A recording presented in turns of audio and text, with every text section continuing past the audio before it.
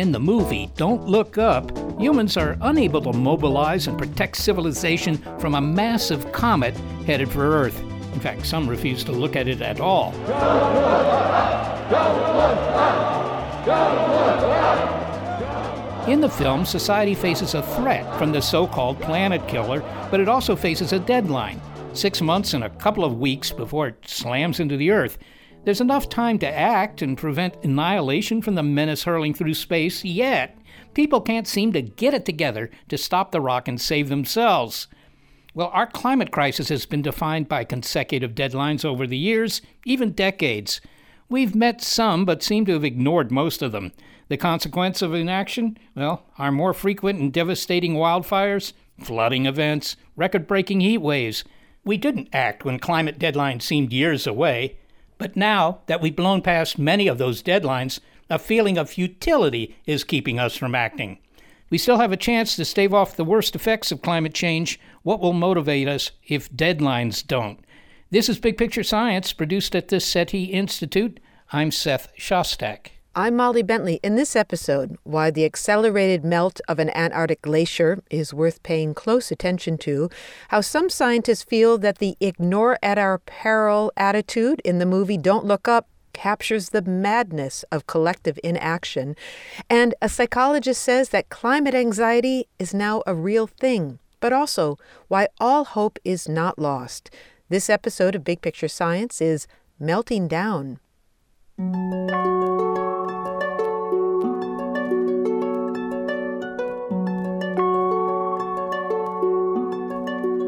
To begin this episode, we'll start at the bottom, that is, Antarctica, where climate scientists and their instruments are focused on a melting, massive chunk of ice on the continent's western side.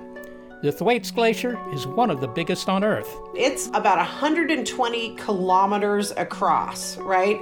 Not something you're going to easily hike across, run across, swim across, etc. And it's roughly the size of Florida.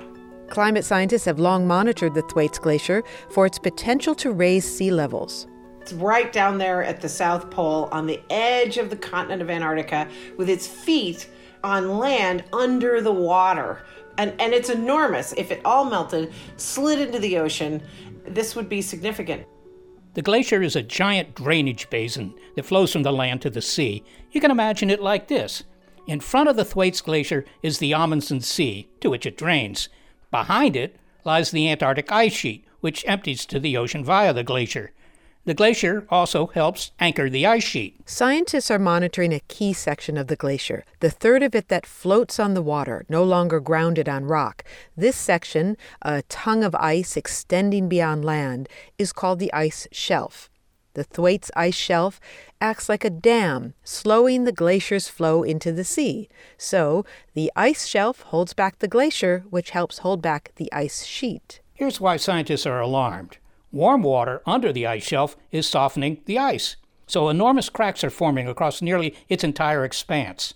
A lot of glacial ice, including ice on land, could suddenly head for the ocean if the ice shelf collapses. Antarctic scientists liken this to driving with a few cracks in your windshield. The windshield holds until your car hits a big bump, and then the whole pane of glass shatters. Hi, I'm Joellen Russell. I'm a professor here at the University of Arizona, and I use supercomputers, robot floats, and satellites to try and predict the future of our climate. It's not just one glacier. This one is big, and it's moving faster than others. However, it's sort of a canary in our climate coal mine, because if this one goes, more of Antarctica is going to go. And there are meters and meters and meters of sea level rise locked up on top of the land right now, and it could hit our ocean. And so the Thwaites Glacier is nicknamed the Doomsday Glacier. Scientists presented research at a fall 2021 geophysical meeting that put the estimate for when the glacier will collapse at 5 to 10 years, but possibly as soon as 3 years. It's worrisome, and if you're feeling anxiety about it, you are not the only one. Later in the show, we'll talk about the intense psychological impact of climate change and why that, paradoxically, may be a step forward. But first, speaking of moving forward, how the melting Thwaites Glacier could reshape coastlines globally. If we add more water by melting this ice, this massive glacier, into our ocean, it's like having a very full drink and then adding an ice cube. All right, but isn't it the case that if you put an ice cube in your drink and let it melt, actually the level of water doesn't change? Isn't that Archimedes' principle? That is true if you're not adding that ice cube from outside the glass. If you put your ice cubes in first and then fill the glass, when the ice cubes melt, it's not going to make it overflow because it's already displaced. Like you say, Archimedes. However, what I'm talking about is filling your glass all the way to the top and building your beach house right there next to the beach because, you want the shortest distance to the ocean. And then take a massive ice cube off the land, outside of your glass, have it all the way full, and then plop that sucker in. It's going to make it overflow. And if the whole thing fell into the ocean, it would raise sea level by about 65 centimeters, which is more than half a meter. So wherever your waist is, roughly that much. Just this one big glacier hanging out in Antarctica. So it's a big deal. Well, all right. You're talking about a sea rise of, a couple of feet, something like that, order of magnitude. Yes. Okay. A couple of foot difference in the surface of the Pacific out here, I certainly personally wouldn't notice any difference. It sounds like a fairly minimal amount to me. Okay, so daytime flooding we're already getting in places like Miami where the water is basically flooding in already. So now imagine raising it by 2 to 3 feet. You raise that by 3 feet and more of Miami is underwater. There are other parts of the world, Bangladesh and places like that. I suppose the big cities would be wiped out or at least threatened. At least threatened. And it makes our extreme events much more dangerous. Really, seriously, you have a big storm, it's already big, and you basically raise sea level, making it easier for them to overtop levees, making it easier for a big storm to flood further inland, to dump more water, and to get over sandbags and around prevention. So it's very serious. Now, reading in the newspaper about the Thwaites Glacier, how come it's in the news now? It's been sitting there for, many millions of years. Why is it, is it on the move? Or is it melting or what's going on? See, this is the thing, is most people don't understand that the atmosphere has only absorbed about 3% of the energy imbalance created by all these emissions, our carbon dioxide pollution blanket that's trapping more of the warming. So we see it's warming. I live in Tucson. I'm in Arizona. I'm in the third fastest warming city in the nation. And I can't walk my dogs in the summer after 5 a.m. because it's too hot and they'll burn their little baby feet. So with this warming, only about 3% of that energy imbalance is warming the atmosphere. 93% is warming the ocean. And that glacier has its feet. It is standing on the bottom of the shelf of the ocean. It's underwater. And the problem is that, sure, it's very cold still in Antarctica, even though it's warming, but the heat capacity. Now imagine that instead of putting your ice cube into a Coca-Cola, you put that ice cube into hot cocoa. That's what's happening. You just stuck, your glacier that's been sitting there for a while is now being exposed to waters that are much, much warmer than they used to be. And the water has a profoundly bigger heat capacity than the air, and it's melting like crazy. All right, it's not that all of a sudden, the warmth will get to this thing and it'll all sort of melt in 5 years. Is that the worry, or is the worry that it is anchored, it's kept in place by, rock underneath it, at least part of it? They call it a buttress. Basically, the ice is stuck to the bottom, just like the Chartres Cathedral, right, in France, where they put these big blocks that basically hold the cathedral together. Well, these toes of the glacier that are stuck into the mud and the dirt and the rock on the bottom are basically, so it's not just melting like at the top, it's melting right where the doorstop is keeping it from sliding into the ocean.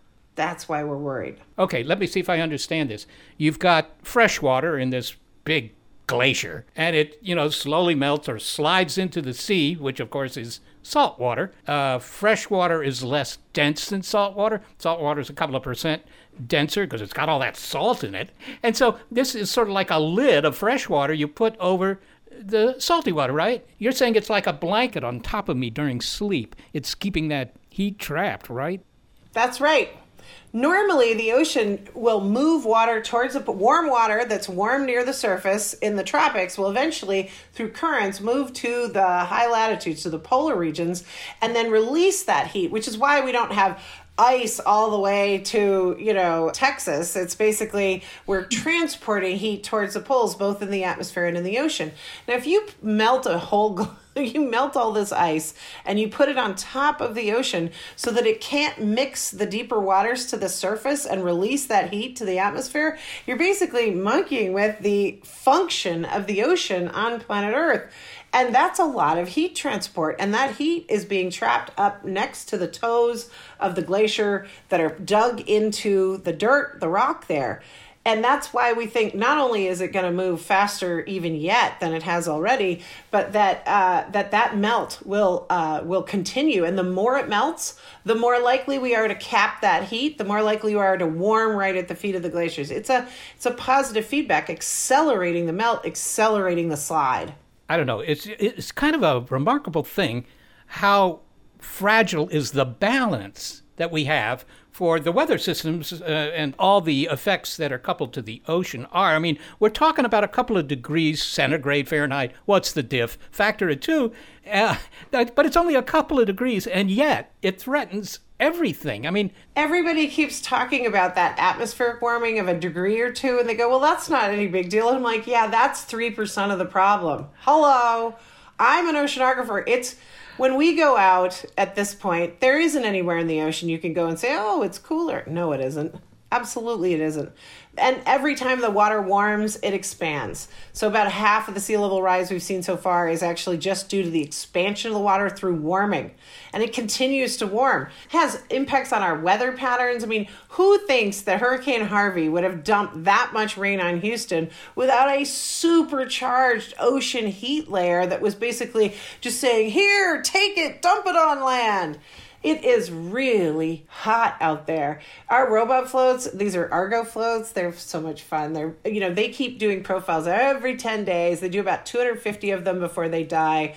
And the new ones we have are actually looking at the pH and the oxygen and the nitrate, which is plant food. How is the ocean breathing? How much carbon dioxide is it taking up? So we're looking at planetary scale reorganization of certain systems. It's affecting our jet stream, our polar vortex. It's affecting basically every single person in our 7 billion plus, human population. Everybody would like to know, not just a weather forecast, but is my house safe? Is my business safe? Are my kids safe? How soon is this going to happen? Is there anything we can do to prevent it? If we can't prevent it, can we mitigate it? I mean, can we adapt to it? And there are certain places where we may not be able to adapt. So personally, I bet you didn't know this. Here's your upbeat piece of news for the day. Can I tell you? Well, I don't know if I could handle it, but yes, do tell me. Did you know that the United States peak emissions of carbon dioxide were in 2007? We have come down 20% off our peak emissions as a nation since 2007. And not just come down 20%, but we grew our population and our GDP at the same time. And we've been coming down, and those were mostly just individuals and businesses making good, wise decisions and investments to save a buck and the planet at the same time. Joellen Russell, thanks so very much for speaking with us. You're very welcome. What a delight. Joellen Russell is an oceanographer and a climate scientist at the University of Arizona.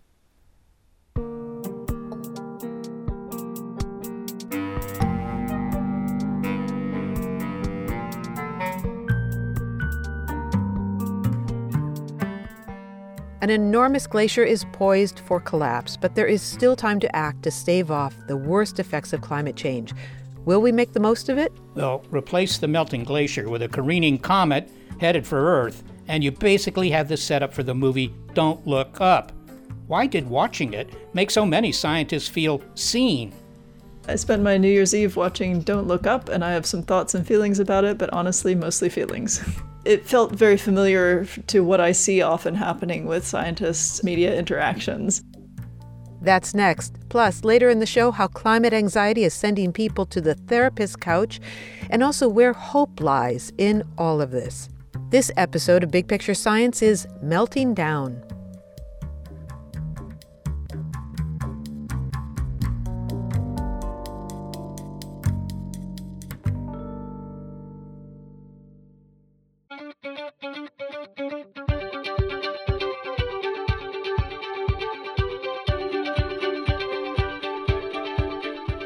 If you haven't yet seen the movie Don't Look Up, I don't think this discussion will spoil your viewing experience. In the movie, people are just not able to absorb an uncomfortable fact. Earth is about to be hit by a large comet, a planet killer. I heard there's an asteroid or a comet or something that you don't like the looks of. Tell me about it, and then tell me why you're telling me about it. You got 20 minutes. Humans have 6 months to deal with this extinction-level event, and there's nothing like a deadline to focus the mind. Only in Don't Look Up, the countdown to impact focuses only a few minds. The response from the vast majority of the public, as well as the government, is, meh, a global shrug. Sound familiar? Don't Look Up, of course, is not really about dithering in the face of a killer rock from space, but a metaphor for the madness of another collective inaction. Some scientists had a very strong reaction to the film. They said it was as if the movie was in their head, and not only climate change scientists. My name is Katie Mack. I'm an assistant professor of physics at North Carolina State University. We've talked in the past to Dr. Mack about her book describing the fate of the universe called The End of Everything. And we contacted her again when we read her tweets about the movie. Yeah, I said I spent my New Year's Eve watching Don't Look Up, and I have some thoughts and feelings about it, but honestly, mostly feelings.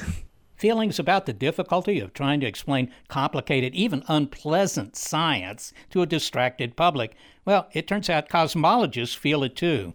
Yeah, so there's a scene in the film where one of the astronomers is telling, giving him tips about talking to the media, and he says, "You're telling a story, keep it simple, no math." And then the astronomer looks sort of baffled and says, "But it's all math." I just feel like this isn't what I do, You're just telling a story. Keep it simple. No math. But it's all math. And I quoted that part because I've been in that position before where I've been told, just to keep it at a general level, don't talk about any of the math. And when you're a physicist, it really is often all math. And so you have to find different ways to communicate that without just throwing equations around. Now, you said that you had a lot of thoughts about this film, but mainly feelings. What were the feelings? Can you describe them for us? So from the perspective of a scientist who often talks to the media, there were a lot of scenes where I was sort of cringing on behalf of everybody in the film because there are many places where the scientists are trying to communicate something. They're not able to speak in a way that the media understand, and the media are trying to get something else out of the scientists, not sort of facts and figures, but they're trying to tell a story for their own purpose, for the entertainment. And that kind of talking past each other and having different motivations, it felt very familiar to what I see often happening with scientists' media interactions. And so I definitely had feelings about that. And then there was, of course, a lot in the film about the difficulty of communicating something to people when it's something that they don't want to hear, and that means that they will have to change something about their lifestyle. Okay, let's bottom line this. What is this going to cost me? What's the ask here? We must act now. Oh, hey, all right. When are the midterms? 3 weeks. 3 weeks. So if this breaks before then, we lose Congress, and then there's nothing we can do about it anyway. It'll be gridlocked. Timing is it's atrocious. And when there's a lot of motivated reasoning on behalf of the recipients of the information, how incredibly difficult or impossible it is to get the message across in a way that people will actually, internalize. I just have a question here. How is it criminal if we just tell people, like the public, what we saw and tell them the truth? Make sure this one gets right? some kind of media training before he hits the shows. He seems a step slow. Now, we can understand how this would be the case with climate change, and the movie is a parable for climate change. But you're an astrophysicist. Have you found situations where you can't tell the public the truth about your science? I mean, I feel that I always tell the truth. I don't ever try and lie to anybody. I do feel that sometimes it is quite difficult to get something across if it's not what people want to hear. And that comes up when I talk about, the improbability of aliens contacting us, for example, based on what we know about how planets work and how interstellar travel works and how interstellar communication might work. It's just not very likely. And that's something that not everybody wants to hear. I wrote a book about the end of the universe. The universe is changing. In some sense, it's dying. A lot of times people don't really want to hear that. And I work on dark matter, which is some kind of invisible stuff that holds galaxies together. And a lot of people don't like the idea that there's something invisible out there and there must be some other explanation. And, dark matter must be just something we made up to fix the math, and it can't possibly be real. And they feel the same about dark energy. How do you couch it then? Do you change your attitude, your energy? Do you change the words and sort of avoid the technical language and try to stay upbeat when you're describing the end of the universe, which of course we should say is a long ways off, right? Yes, but almost certainly. How do you do it? Because you're really good at it. Do you have thank you. Any idea what your tricks are? Well, with something like the end of the universe, fortunately, it's so far off that it's really kind of an abstract terror in the sense that it doesn't actually mean you have to do anything about it, and that's helpful in a sense because it's not threatening anybody's current life or lifestyle. I do use a lot of humor in those kinds of discussions because I think that helps a lot for people to have some other emotion about it rather than just the bleakness. And when I talk about any kind of technical subject, I use a lot of analogies to help people, put something in the context of their everyday experience.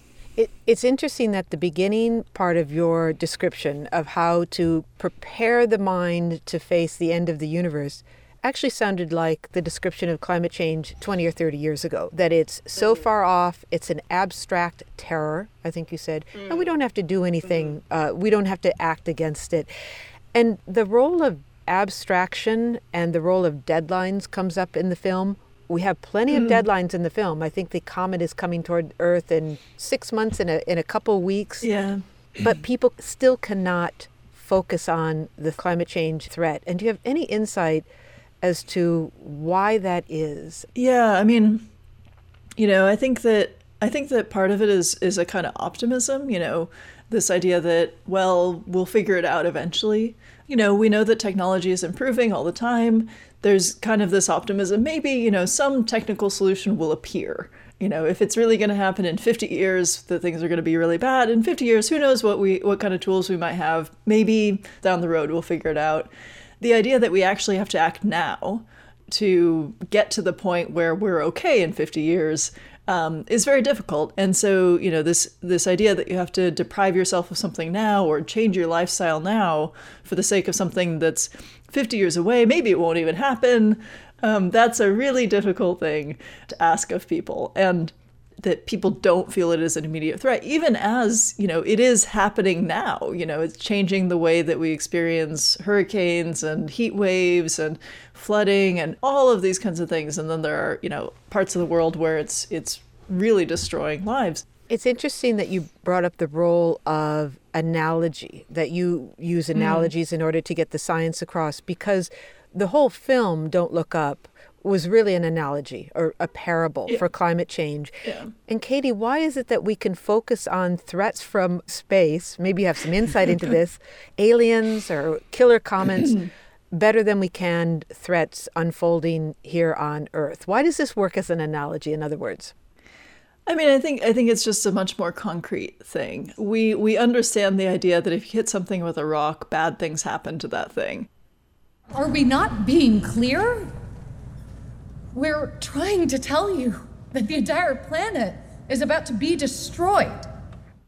And we know that on Earth, back in the day of the dinosaurs, a big rock hit us and bad things happened. We know there was massive extinction, changed the climate of the Earth. It was really quick and violent and very, very concrete.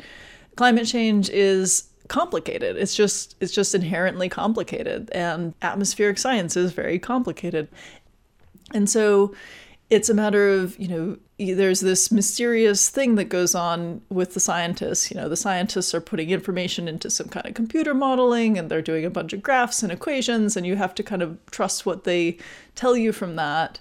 And that's a lot harder than just there is a rock and it's coming. That's a very clear thing. Even though the level of certainty that climate scientists have right now is really, really high. I mean, as good as the orbital parameters we have for asteroids, we really know what's happening to the climate. But because it's complex, because it's not easy to visualize, it requires a level of trust in scientists that maybe a lot of people have some trouble with when there is that additional pressure of, if I believe this thing, that means my life has to change. And I really don't want my life to change. So I better be really, really sure that what those scientists are saying is true. And it's real easy to talk yourself out of it. Katie Mack, thank you so much for talking to us. Thanks for having me. It's fun to talk about this sort of thing. Katie Mack is a professor of physics at North Carolina State University. She's also the author of The End of Everything, Astrophysically Speaking. That's a real threat, and in that sense, it's sort of like climate change. But climate change was presented as something that would happen in the future, right? Short-term future, a few decades. And whenever you tell the public that, I think a lot of them just tune out because, I don't have to worry about that for a while. Yeah, but what's funny is in the film, the deadline was 6 months away, and people still didn't want to focus on the threat. Well, that's true. But, at least there the threat was an immediate thing. Everything would be fine, and then suddenly, bam, and it's not fine. And climate change is a little different. It's, slowly getting worse. Well, certainly deadlines are supposed to focus the mind, but when it comes to climate change, a number of deadlines have slipped by. So will we meet the goal of cutting global emissions in half by 2030 or going carbon neutral by 2050? Well, if we don't, maybe it's because the deadlines still seem distant, as Dr. Mack said. But it may also be that if we feel we're not going to meet a deadline, a sense of futility sets in. Take, for example, the goal of limiting average temperatures to 1.5 degrees. That was part of the Paris Climate Agreement in 2015, and we're not on track to meet that goal. So what do we do? Do we say, okay, we're going to surpass the goal and the world is going to go away? Do we give up? One scientist says, of course not, and she has the big picture perspective on that. Hi, I'm Dr. Jessica Tierney from the University of Arizona, and I am a paleoclimatologist. Fancy word for someone who studies ancient climate changes. So what she's saying is that we've been here before. We can learn about what would happen with a few degrees warming by studying what happened a few million years ago.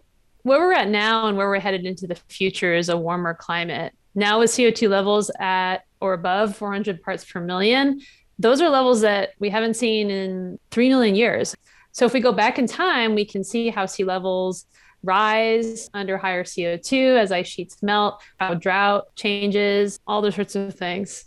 And so Dr. Tierney, who is uniquely qualified to understand how the Earth responds to each uptick in CO2 levels, says that when it comes to feeling the stress of not crossing the bright red line of 1.5 degrees Celsius, she wants us to all take a breath. So I think there's a little bit of a misconception out there that the 1.5 level represents some kind of cliff. And if we pass that cliff, somehow, everything will break down. There's no evidence that that is the case. There aren't these sort of cliffs when we talk about climate change. So climate change is incremental. But the reason that that number has been thrown out there is it's sort of trying to motivate governments to take action, to take steps to reduce their emissions. And governments like targets, right? They like to have some sort of target. And so it serves as a target, but I think, the unintended consequence is that there's this, this feeling that it's also like this cliff. It's interesting that you use the word motivation. And I'm wondering what your assessment is of these thresholds as motivation for either politicians or the public. So have they worked as motivators?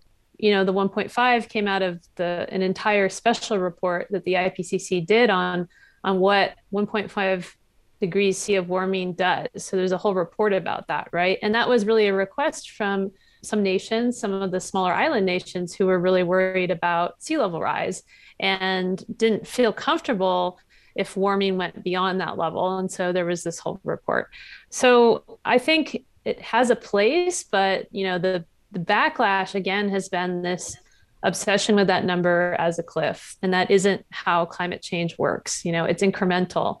With every additional degree of warming, you get an incremental change in precipitation patterns, in the changes in drought, in the changes in storms. So everything just scales, right?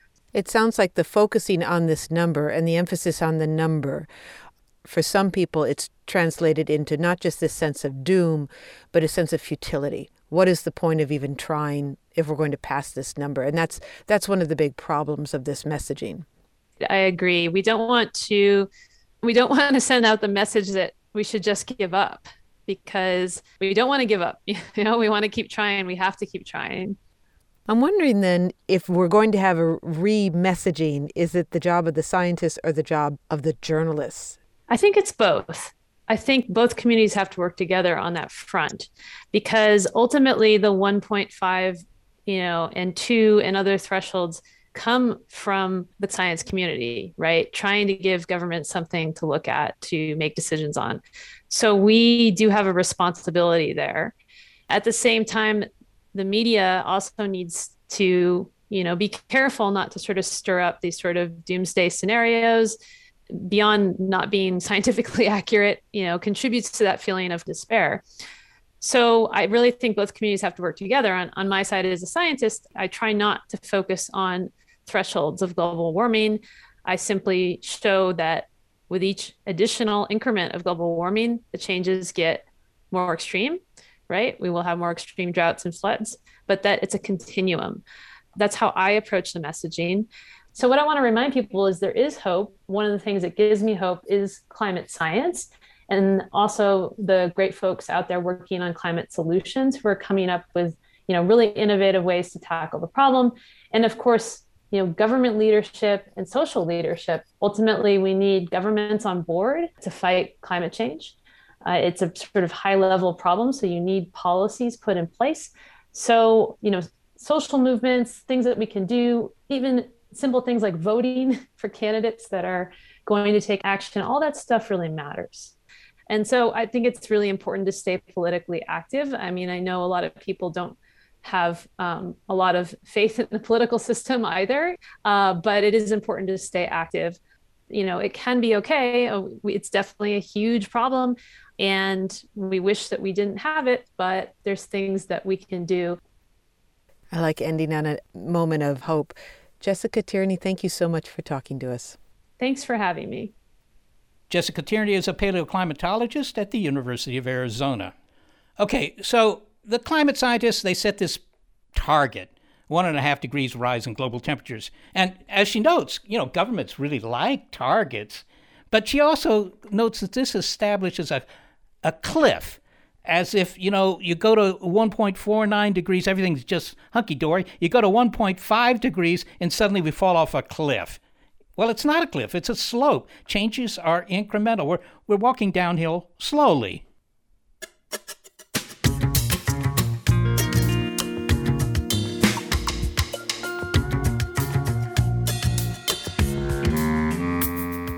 Well, having her put things into perspective helps, especially now that we're feeling the psychological impacts of climate change.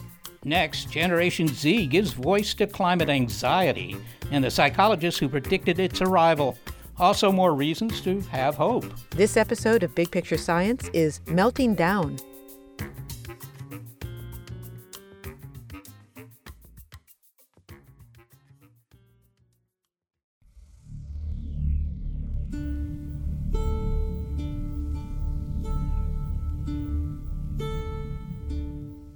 It's not an overstatement to say that how we address the climate crisis has wide-reaching implications for life on our planet. for the next few hundred years at least. It affects the survival of many species of the Amazon rainforest and coral reefs. It determines the fate of low-lying countries, whether it will have sufficient food and water, and whether entire ecosystems will collapse. Reports of what's at stake, increasingly dire and increasingly frequent, dominate the news and social media from Twitter to TikTok and are having a powerful psychological impact, particularly on the young. My name is Susan Clayton, professor of psychology at the College of Worcester.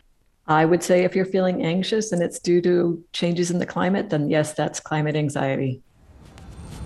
My name is Willa Rowe. I am 24 and I am a journalism student at Columbia University. Hi, my name's Susanna Graneri. I'm 22 and I'm a journalism student at Columbia University. Can you tell me a little bit about how climate anxiety kind of manifests for you?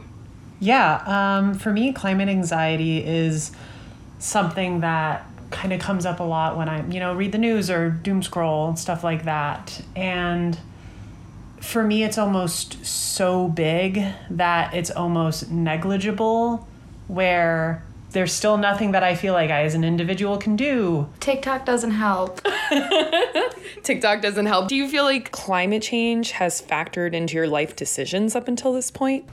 I wouldn't say that, but I would say being in New York City, it's definitely like a different type of air, and I think that the hotter it gets, or the different changes in our environment affect the air quality, especially in New York. And I feel that I grew up skating, ice skating on the lake near my house, and the last couple of years it hasn't frozen over, even though that was like my childhood activity. So I want to live somewhere where it does get that cold in the winter so I could do that again. I think it kind of ties into like the idea of, how big it is in the existentialism, where I'm of two minds.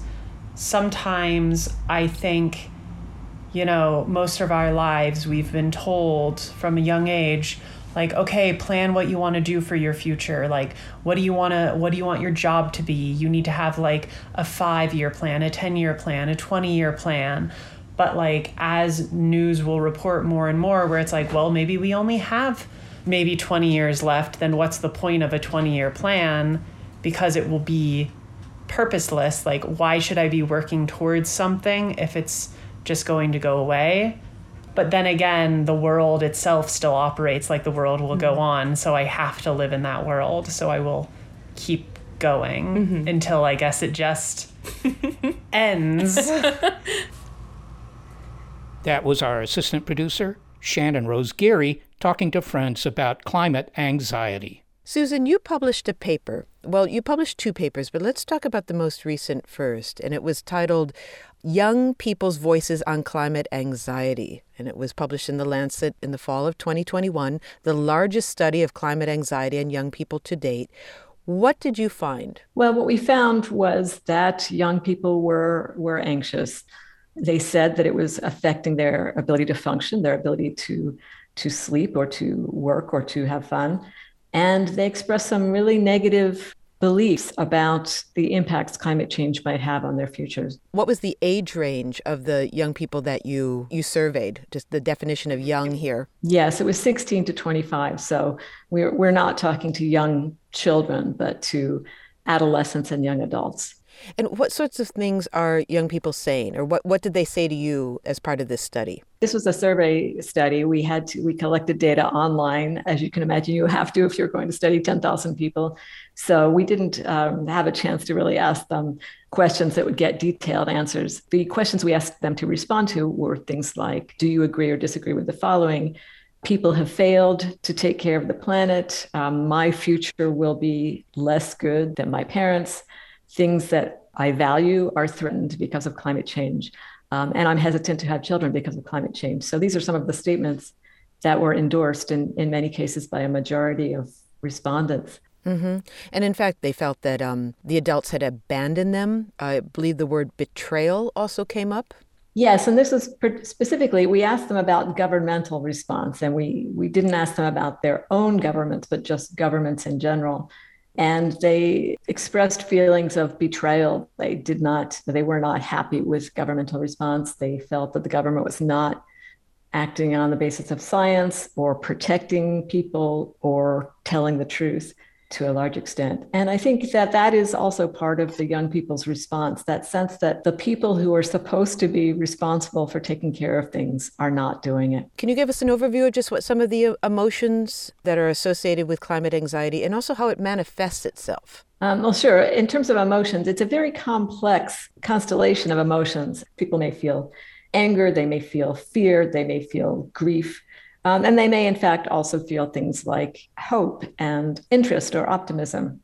That interests me in your paper that the emotion of hope was included, not something that we associate with anxiety. How does hope manifest itself? Well, I think it's important to recognize that, in fact, you can feel both positive and negative emotions. And we weren't able to dig into this with that sample, but in just listening to young climate activists, they often talk about they're certainly anxious, they're certainly angry and distressed and sad, but they also feel hope partly because of their opportunities to talk to each other, to talk to other people, to have an impact and to organize. So there can really be that positive component as well. You also wrote or concluded that climate anxiety presents itself with long-term stressors, a chronic condition. What are the consequences of that? In what ways is it manifesting itself? Sleeplessness, insomnia, could be a number of things. Yes, absolutely it can. And let me say that climate anxiety in itself, I would not say is a disorder. It's normal to be anxious about a problem as significant and dangerous as climate change. But it can threaten mental health. So it could be that it impairs your emotional functioning. You feel sad all the time, you cry. It could impact behavioral functioning. You can't sleep very well. You can't do your work. Is there any precedent for this kind of widespread societal anxiety in your experience or in your understanding of history? This is before my time, but when we had real widespread fear of nuclear war and children were being taught to duck and hide under their desks, there were some similarities to that. The results of your study are remarkable in themselves, in that it may be the first study that some people are hearing about climate anxiety, and maybe the first time they're hearing this term. But of course, it's not the first time you've thought about the psychological consequences of our changing climate. A decade ago, you wrote a paper with a colleague and proposed that climate change would have a powerful psychological impact. And I'm wondering, Susan, although it was speculative, what was your paper a decade ago based on? Well, we were thinking about what does climate change actually mean to people? And we, of course, were already hearing people talk, people were worried a decade ago. People were expressing emotional responses. And what does it mean to think about a changing climate? It's really undermining people's fundamental sense of security about the world, things that we take for granted, that the world will essentially continue more or less the same, that the swallows will come back and that the cherry blossoms will bloom and things will stay approximately the same.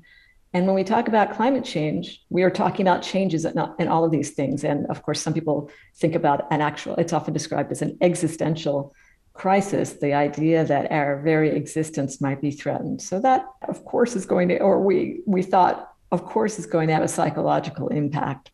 So then, Susan, how closely does the manifestation of climate anxiety that was revealed in your most recent paper in the fall of 2021 match what you anticipated 10 years ago?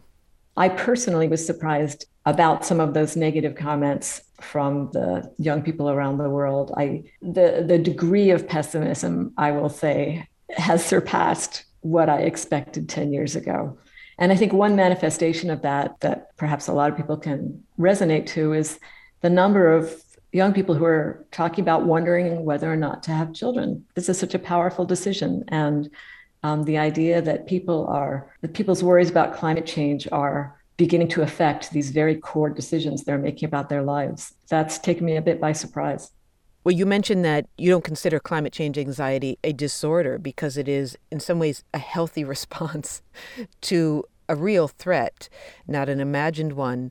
And I wonder if you would go so far as to welcome it as a sign of progress. Although it's causing people great distress, it is an acknowledgement of the situation that we are facing, a widespread acknowledgement that we didn't have 10 years ago or 20 years ago.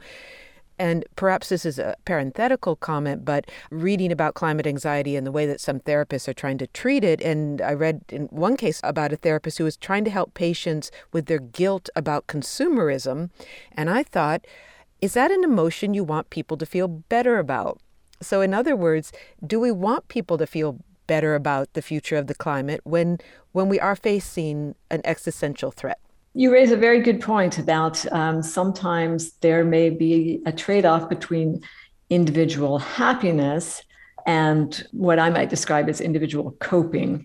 Individuals can maybe be happier if they ignore a lot of dangers and risks, but I don't think that that's a healthy response in the long run. So at some level, I do think it's a sign of progress that climate anxiety seems to be increasing, because 20 years ago, very few people seemed, and including me, I mean, I wasn't as worried 20 years ago as I am now.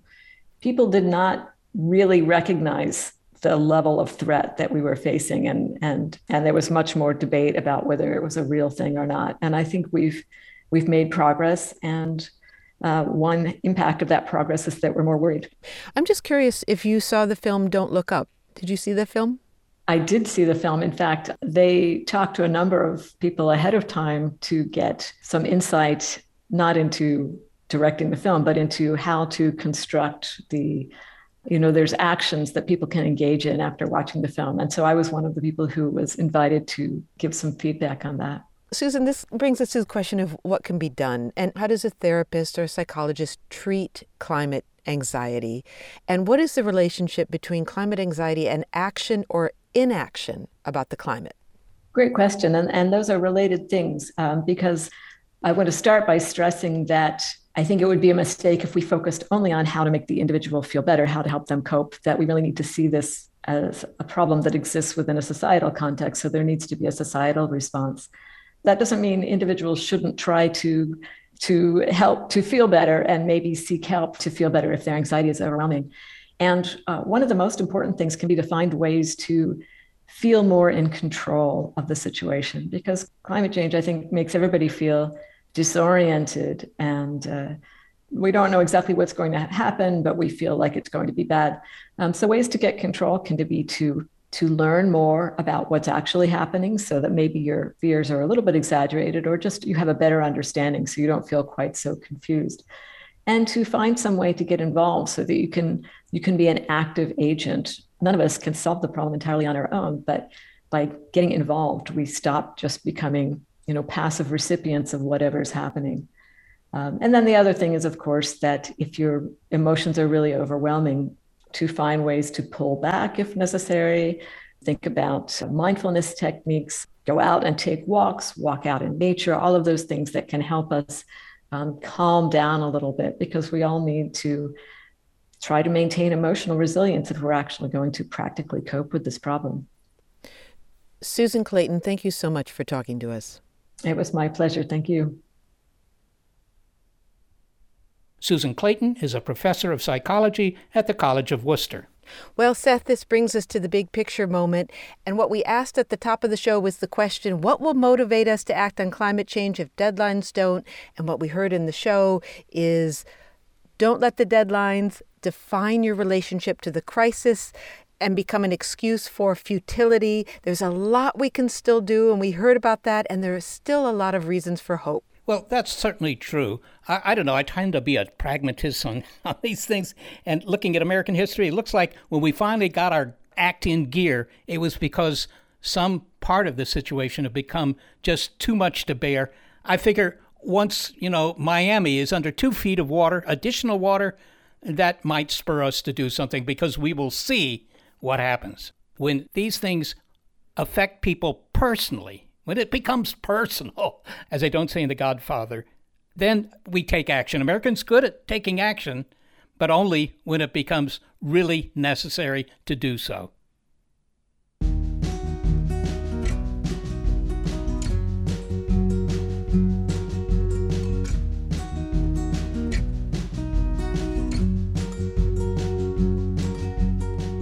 This show is made possible due to the hard work and talents of senior producer Gary Niederhoff and assistant producers Shannon Rose Geary and Brian Edwards. I'm executive producer of Big Picture Science, Molly Bentley. Thanks also to financial support from Rena Shulsky-David and Sammy David, and to NASA.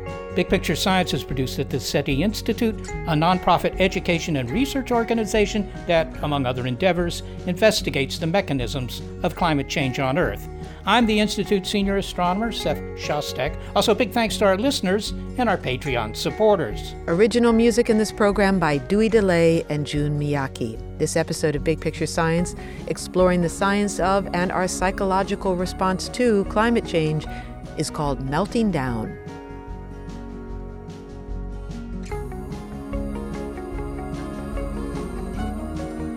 Perhaps the fact that the people most affected by climate change are no longer some imagined future generation, but young people alive today, perhaps that will give us the impetus we need to rewrite our story, to turn this tragedy into a triumph.